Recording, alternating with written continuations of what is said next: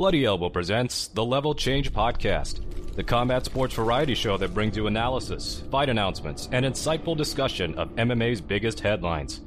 Paid Bloody Elbow Podcast Substack subscribers will hear bonus content, if available, at the end of the broadcast.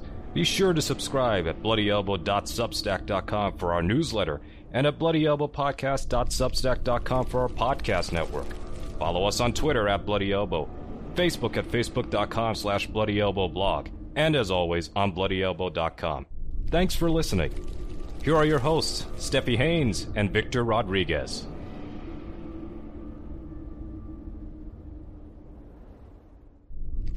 Welcome back, and thank you for listening to episode 245 of the Level Change Podcast. I'm Steffi Haynes, and normally I would be joined by my amazing co-host Victor Rodriguez, but he had to take his boy to the dentist today, so I have a special co-host with me today. I am joined by Tim Bissell, Bloody Elbow, one of Bloody Elbow's top guys, one of the managing editors, the man behind the scenes. I know you have all seen his work on sumo wrestling and lots of other things. The staff picks, he picks up all sorts of stuff. He is the busiest guy back there. Tim Bissell, welcome to the show. Hi, thank you for having me.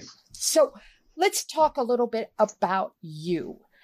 How did you end up at Bloody Elbow? Okay. And what exactly is your role there? So I was reading Bloody Elbow, like so many of us at the site. I started off as a reader, and this was in about, I would say, 2014. I was really reading a lot what was on the site. I was listening to every podcast. I was just loving it. And at the time, I was working in the TV industry, and I wasn't loving that very much. And I was kind of looking for a bit of an escape. I'd always wanted to be a writer. I wanted to write in TV, but those opportunities just seemed like they were getting further and further away, no matter how hard I worked. And it got to a point where it's like, I really want to write. I want to write something, and I want it to be out there. And I was reading stuff on Bloody Elbow. I was reading stuff on MMA fighting, things by Chuck Mindenhall and Sean Al-Shadi and Kareem Zidane. And I was like, no, I'd love to try writing something like this. So I just started pestering Kid Nate and emailing him saying, can I do this? Can I do that? Can I do that? And I wore him down, and he said, yeah, write a fan post. So I wrote a fan post. It was an interview with Noah Inhofer, the guy who quit Tough. Yeah. Tough season 2, I believe. Yeah, so he was the guy who elicited Dana White's famous, do you want to be an effing fighter? So I did a interview piece on him, and that's initially what I wanted to be, a feature writer. And I did a few more interviews with former Tough castmates, including like Marlon Sims, which is one of the wildest stories I've ever written. I'm not sure how much of it is true, what he told me, but it was entertaining to listen to and to write about. And eventually, Nate got sick of me bugging him and said, hey, do you just want to work on staff? And I said, yes, I do. And so for the next couple of years, I would just be very occasional at Bloody Elbow, writing a piece here and there while doing my regular job. But as I started to dislike my regular job more and more and enjoy writing for Bloody Elbow more and more, I started to adjust the balance. So then I was doing more at BE and less outside of it. And eventually, I think it was in 2019, Nate asked me if I would like to be an editor. A big reason for that was your good friend Mookie. He moved from the East Coast to the West Coast, leaving a big hole. They had nobody on the East in that time zone, so they needed someone to be around in the mornings who could look after the site. And I'm in Toronto, so that's my time zone. So I was the guy who got called up to do that. And since then, I've changed from being an occasional feature writer to just being an editor of a site and doing everything and anything that's needed. And when our friend Mookie went to Field Goals full time, there was another gap to fill with the event coverage. So the last few years, that's been my specific realm on Bloody Elbow, and being on top of what events are happening and what we need to do for them, and asking people very nicely to to do the posts that are required of them. And you're the SEO king. Let me tell you, this guy knows SEO better than anybody. I learned a lot from you. Now, I want to ask you how you got into sumo, because that's going to be the crux of our conversation today. So tell me a little bit about how you came to love sumo so much. Well, it's always been something I've kind of been drawn to, just the action of the actual bouts themselves have always kind of like thrilled me, but I haven't been following it that closely for very long. I remember for Bloody Elbow, I wrote an article about a scandal in sumo, about a Yokozuna at the time named Haruma Fuji, who was embroiled in a scandal over a bar fight.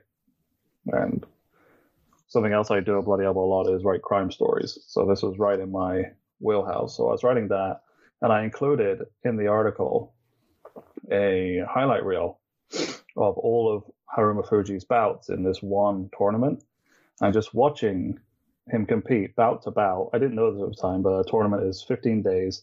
These guys wrestle every single day, and it's all about the record you get at the end of it.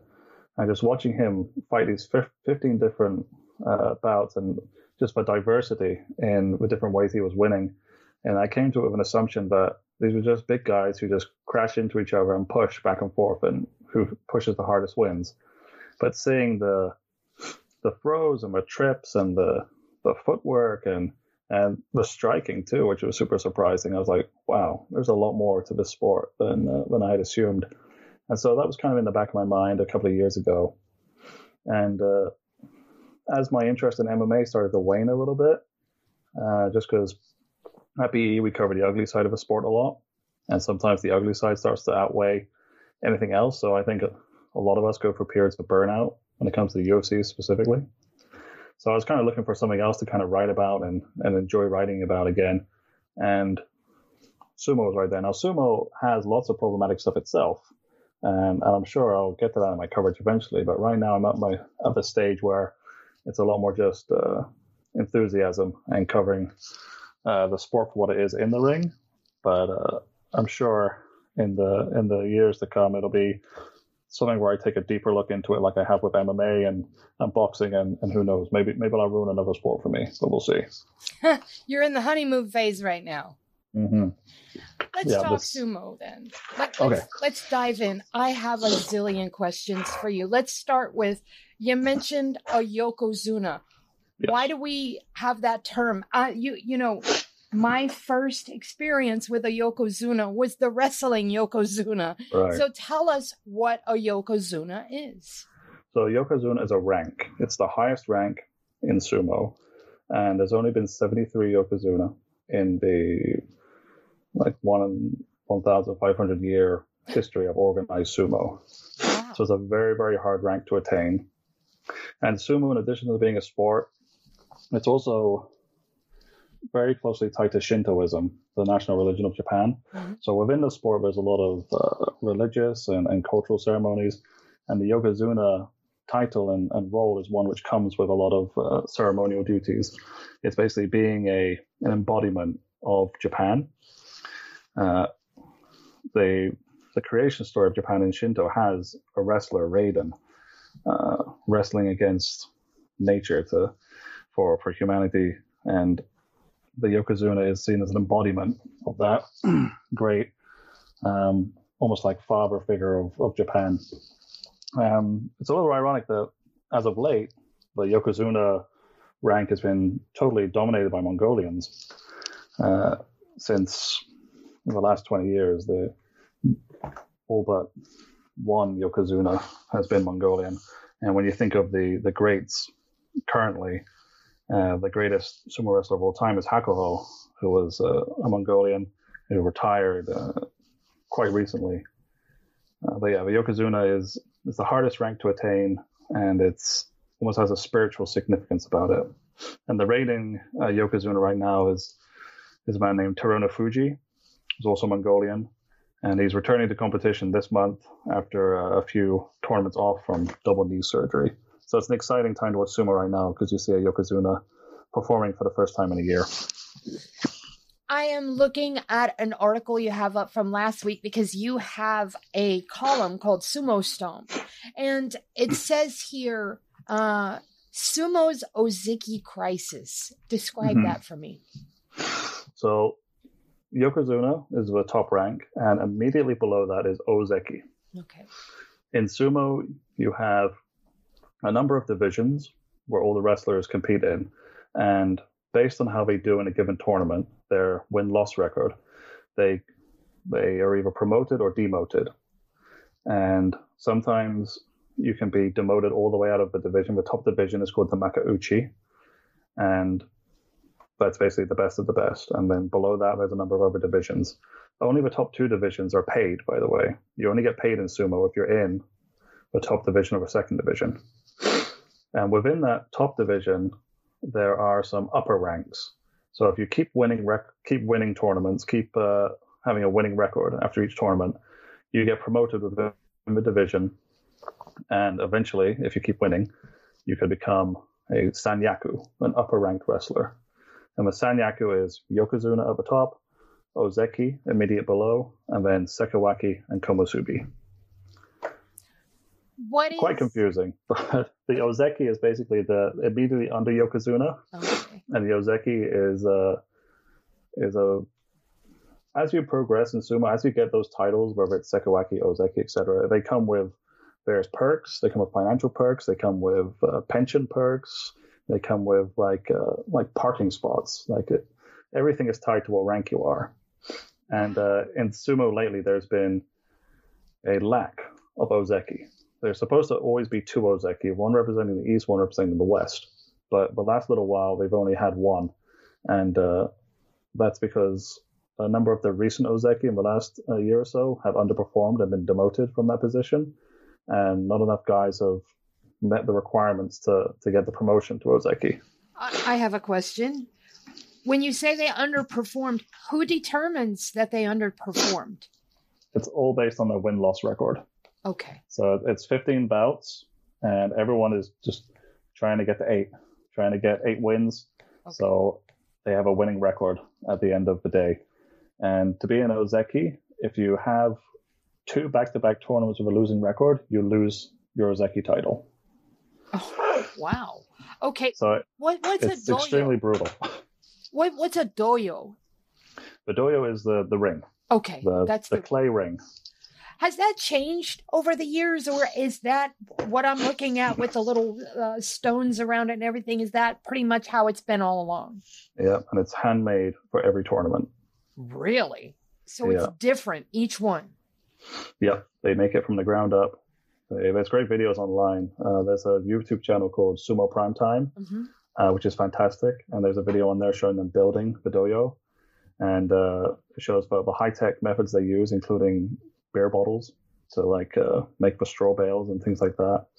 It's really cool. It's really old world tech they use to make this thing. But yeah, sumo has a lot of things which have not been changed for a very long time.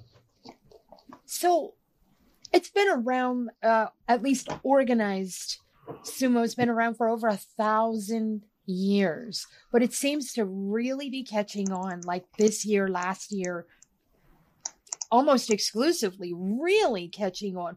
Is it because they're streaming stuff now? What has caused all the buzz around sumo recently? I'm seeing it all over my timeline. I think it's a lot of excitement right now because there's been a real low period we're coming out of. Sumo was rocked with a number of scandals a few years back, including hazing scandals, which is a serious problem in the sport.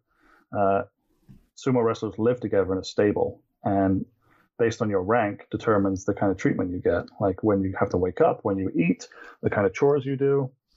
And there's been a number of scandals about hazing incidents where junior wrestlers have been treated terribly by pros and high-ranking wrestlers. There's also been gambling scandals. There's been scandals involving the Yakuza.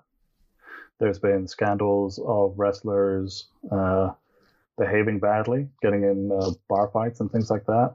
Let's back up. I want to hear about the Yakuza.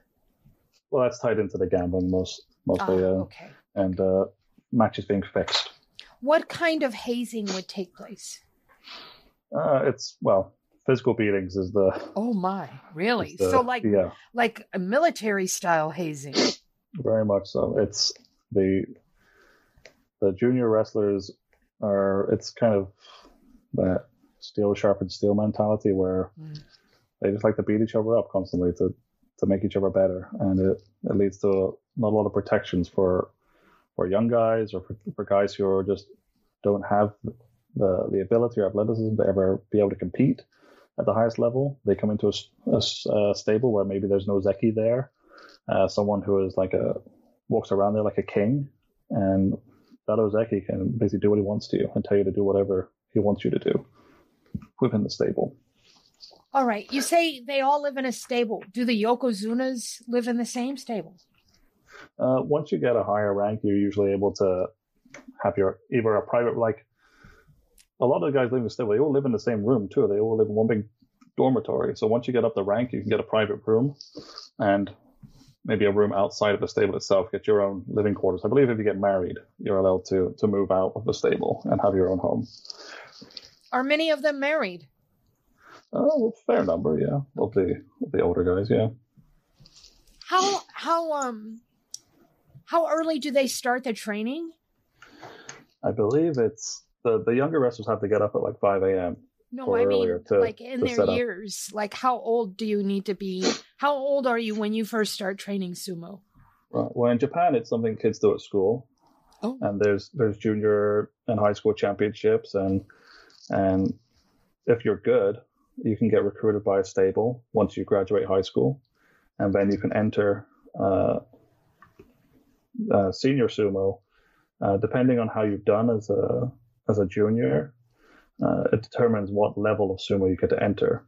Currently, it's quite exciting that in the second division, there's a kid called Oshiai, who's 19, and this is his third ever senior sumo tournament, and he's in the second division, which is unheard of. He's a recruit of Hakuho, the guy talking about the Michael Jordan of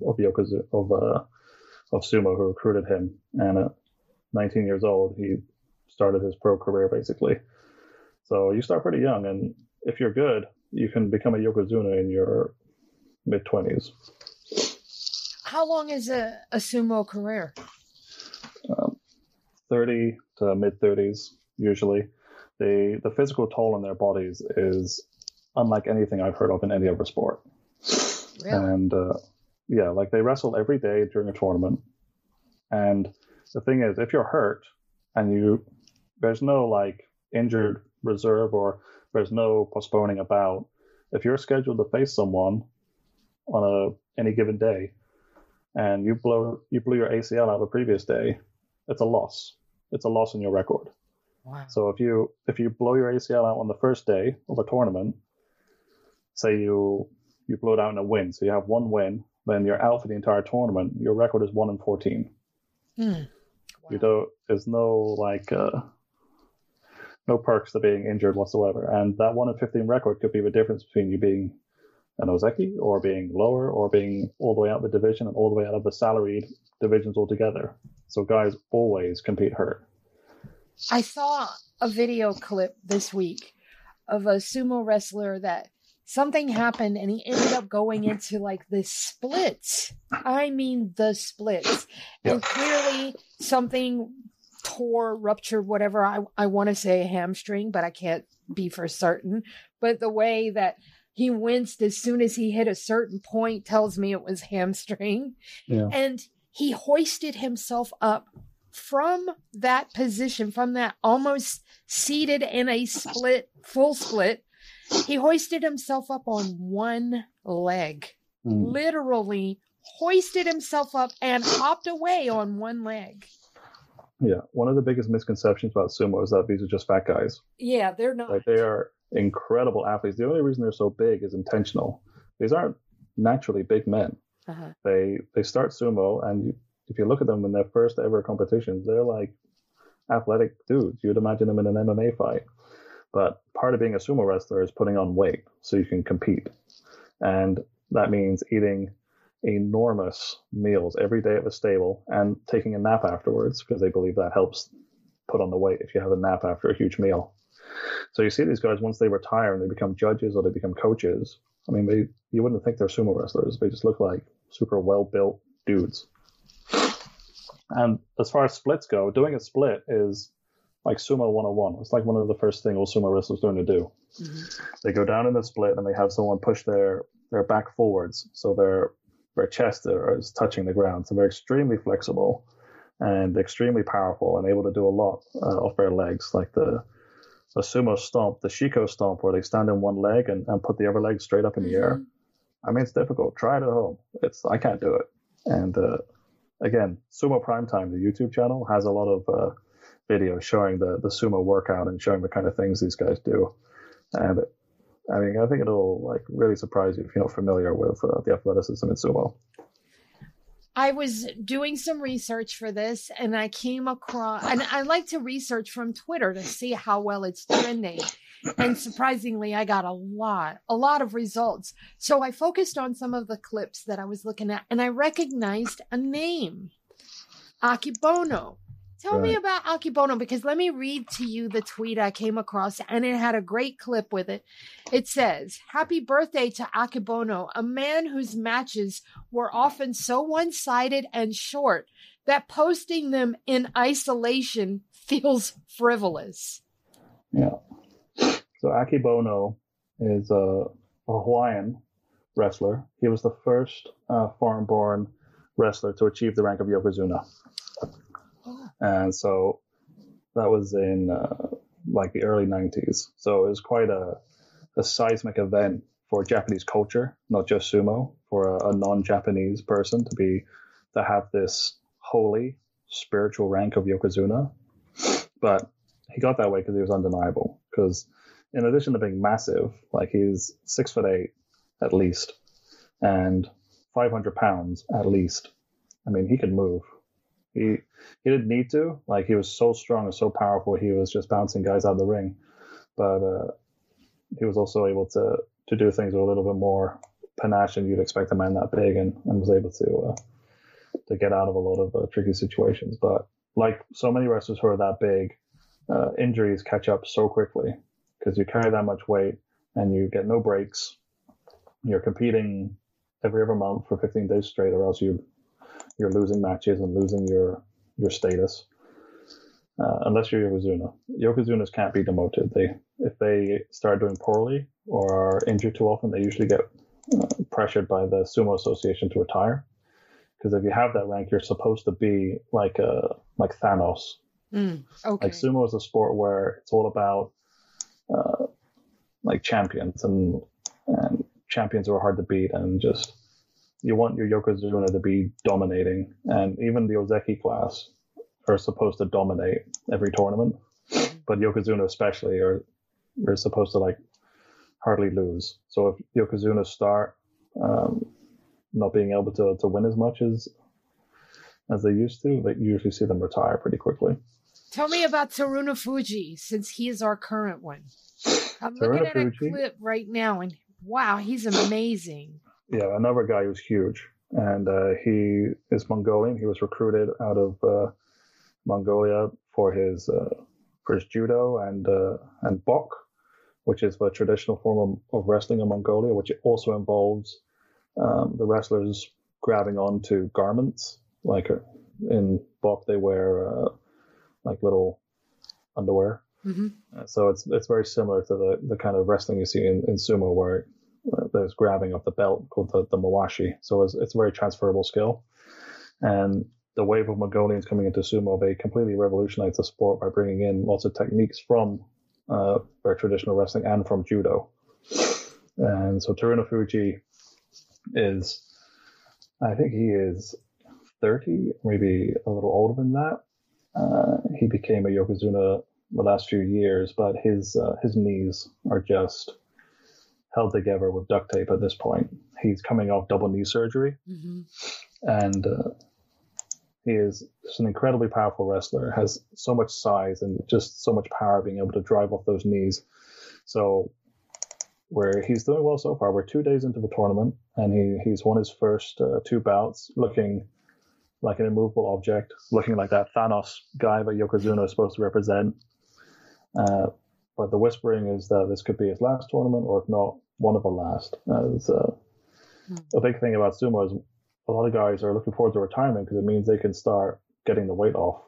So it's no longer such pain on their knees and their backs. And also they can just get surgeries and not have to worry about missing tournaments. Like so many of these guys have these niggling injuries, which I'm sure they would love to get taken care of, but we just don't. We just try and tough it out and get even more hurt for not doing it. But Terunofuji took the time off to have his surgery and took time off before coming back. And all signs point to him being like still the best in his class. We'll see how he holds up on like day 10 versus day 2. But yeah, it's always exciting to watch Yokozuna. Like they have that rank for a reason, and it's great watching like guys bounce off of him and seeing the Yokozuna really like do what they're supposed to do. Just a couple more questions. I came across someone, Ochiai. Is that right? Tell me about him. He looks like a baby. My goodness, he looks like he's 15 years old. Yeah, that's the kid I mentioned earlier. He's 19, maybe 20 by now. But he won everything you can as a high schooler and in amateur sumo competition. So he was able to enter the Grand Sumo at the 3rd division, known as the Makushita, in January, his first ever tournament against men. And he won that pretty handedly and was promoted to the Juryo, which is the 2nd division. And he had a very good record in Juryo in March as well. And now he's still in the Juryo division because usually you have to win that a few times before getting promoted to the top. But he's coming. He's known as the Monster. And he's just so athletic, so strong. A little rash in his decision making right now, but he belongs to a stable which is run by Hakuho. I'll say again, the Michael Jordan of sumo, the greatest mind sumo's ever seen. So he has the greatest teacher you could have, and that entire stable, it's called the Miyagino stable. They're probably the most popular. They're kind of like the Real Madrid of sumo. Like there's a lot of guys in that stable who are very popular. And some because of how good they are, and some for the characters they are. There's a guy called Enho. He's about 5'6". I saw him too. If you want to watch some fun sumo videos, look up Enho, Enho, videos on YouTube. He is little, but he is mighty, and he's also like handsome and the heartthrob of sumo. So he's very popular. Okay. And he sings as well. A lot of sumo wrestlers sing. I noticed that. Okay, I came across a video of 2 small guys. Tell me about the Wolf. Who is he? So Chiyonofuji, known as the Wolf, passed away a few years ago, but he was a Yokozuna, and he's one of those guys where if you want to get excited about sumo, like look up highlights for Chiyonofuji.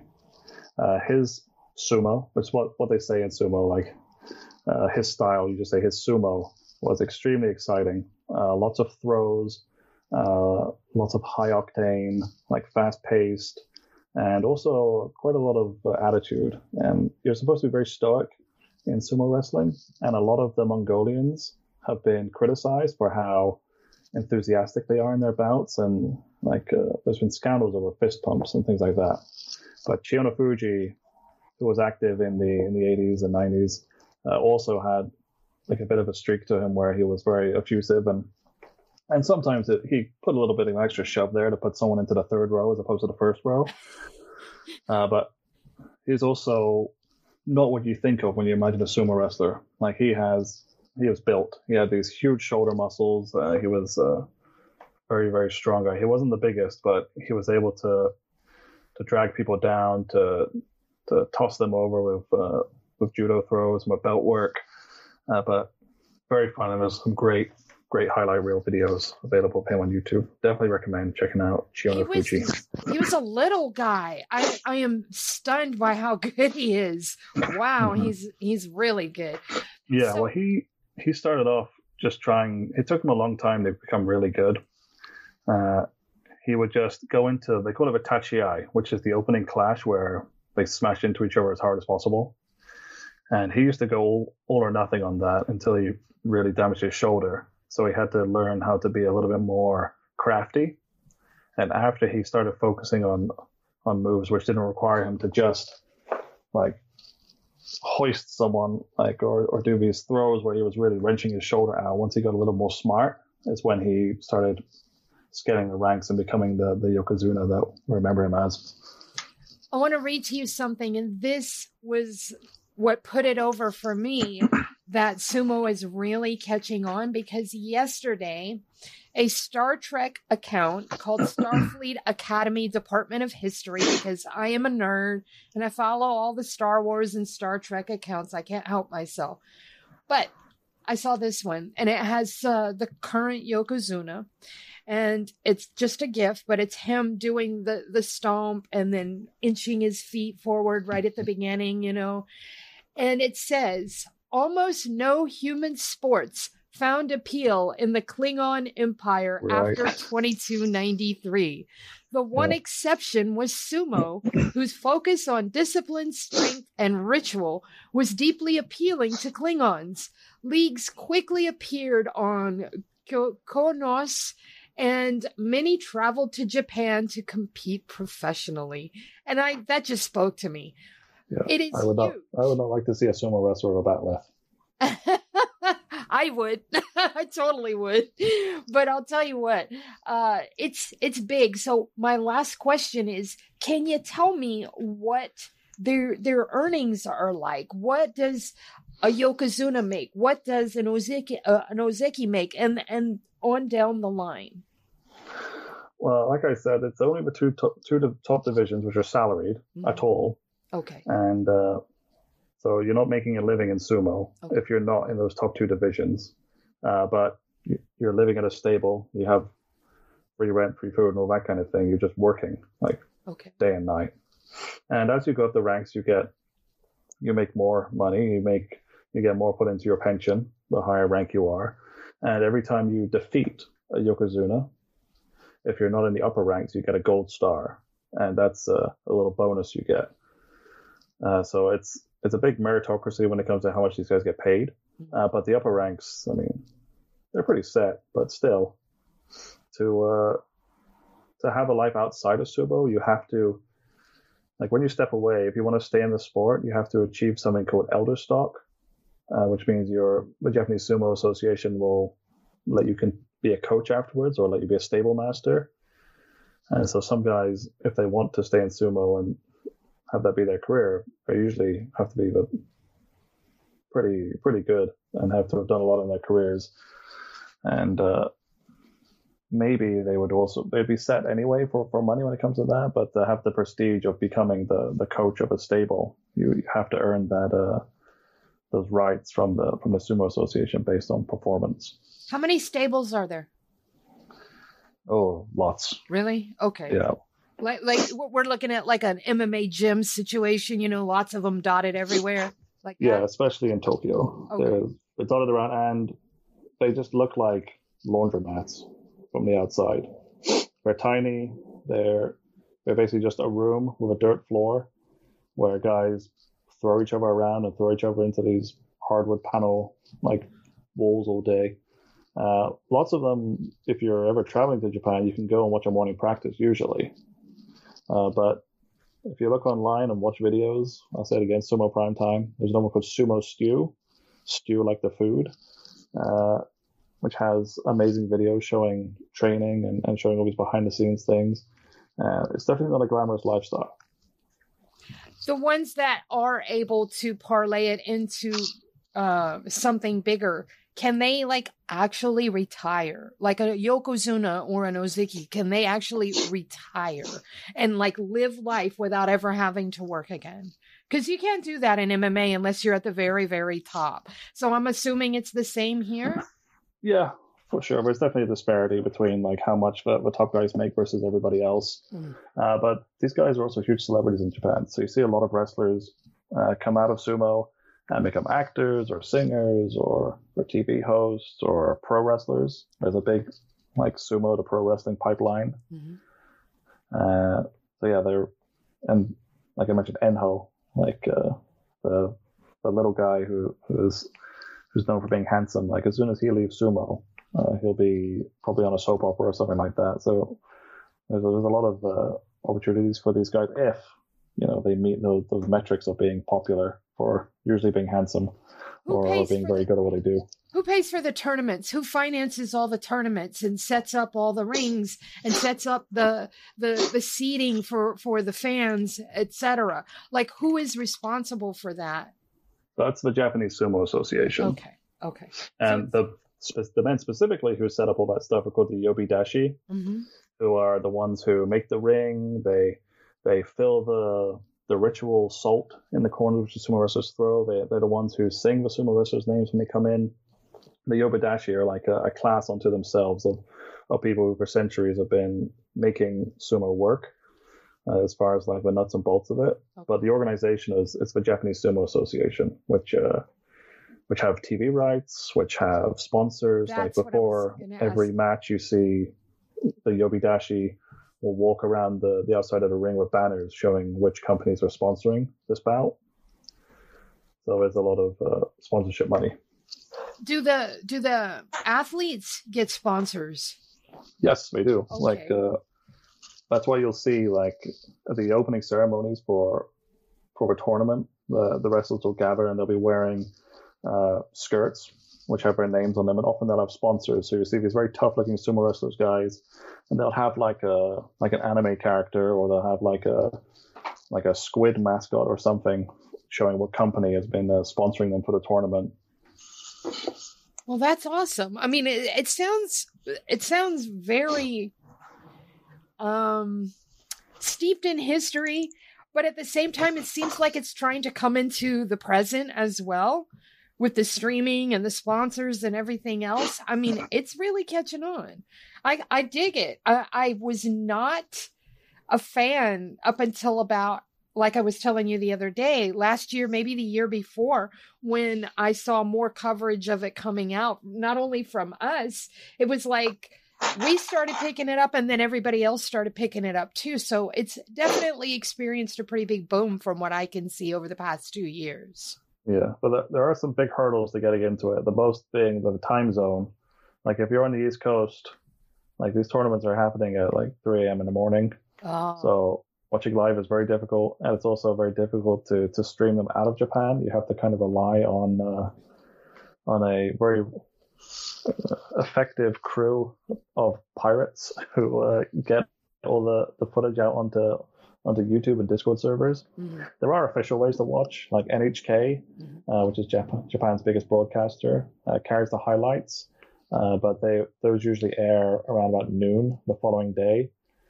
So if you're like me and you wake up first thing in the morning and like, oh, I want to see who won like a few hours ago, I'm much more likely to fire up a non-official stream, we'll say, to watch those. But there are options if you want to watch things completely legally. There's also Abima, which is a Japanese streaming service which has lots of Japanese pro wrestling and MMA and sumo on it. But again, you just got to be up at 3 a.m. to watch this stuff. Well, all right, Tim, this has been very enlightening conversation. What I want to do right now, give you a moment, promote anything that you have coming up. Do you have a new sumo bash coming out anytime this week? Anything you want to talk about? The floor is yours. Thank you. So the May tournament for Grand Sumo started on Sunday. So the next 15 days, we have sumo coverage on Bloody Elbow. I have a results post on there. For the Natsu Basho, that's what this tournament is called, the summer tournament. And so every day, check that post and you'll see the results, you'll see highlights, you'll see videos, GIFs, you'll see my analysis. I try and bridge the gap between people who watch sumo and people who may have never seen it before. So if you want to learn about sumo or just enjoy a sport you really like, please hit us up on Bloody Elbow and look for those sumo posts. If you want to get a notification in your emails about those, you can subscribe to the Substack, which is Sumo Stomp, and it's all free. It's just a place where I send out a newsletter to say, hey, there's a new post on Bloody Elbow, check it out. All right, there you have it, folks. Tim Bissell and the Art of Sumo. Y'all know the routine. Until next time, please stay safe.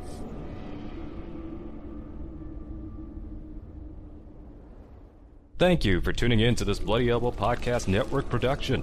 Subscribe at bloodyelbowpodcast.substack.com Give us your email and receive notifications when your favorite shows drop straight into your inbox. We're also found on a wide variety of podcast outlets, including SoundCloud, Apple Podcasts, iTunes, Spotify, Amazon Music, Audible, iHeartRadio, SiriusXM, Pandora, TuneIn Radio, Overcast, Google Podcasts, Music Bee, RSS Radio, IMDb, and now also found in your app store on apps such as Downcast, the Podcast app, iCatcher, Podcruncher, Podbean, and more. Just search for Bloody Elbow Podcast and you will get brand new shows throughout the week, including the Care Don't Care Podcast, the Level Change Podcast, the Hey Not the Face Podcast, the MMA Vivisection main card and prelims UFC preview shows, the 6th Round Post-Fight Show, Crooklyn's Corner, the 6th Round Retro, the Show Money Podcast, the MMA Depressed Us, exclusive fighter interviews, and the return of the MMA Bunker.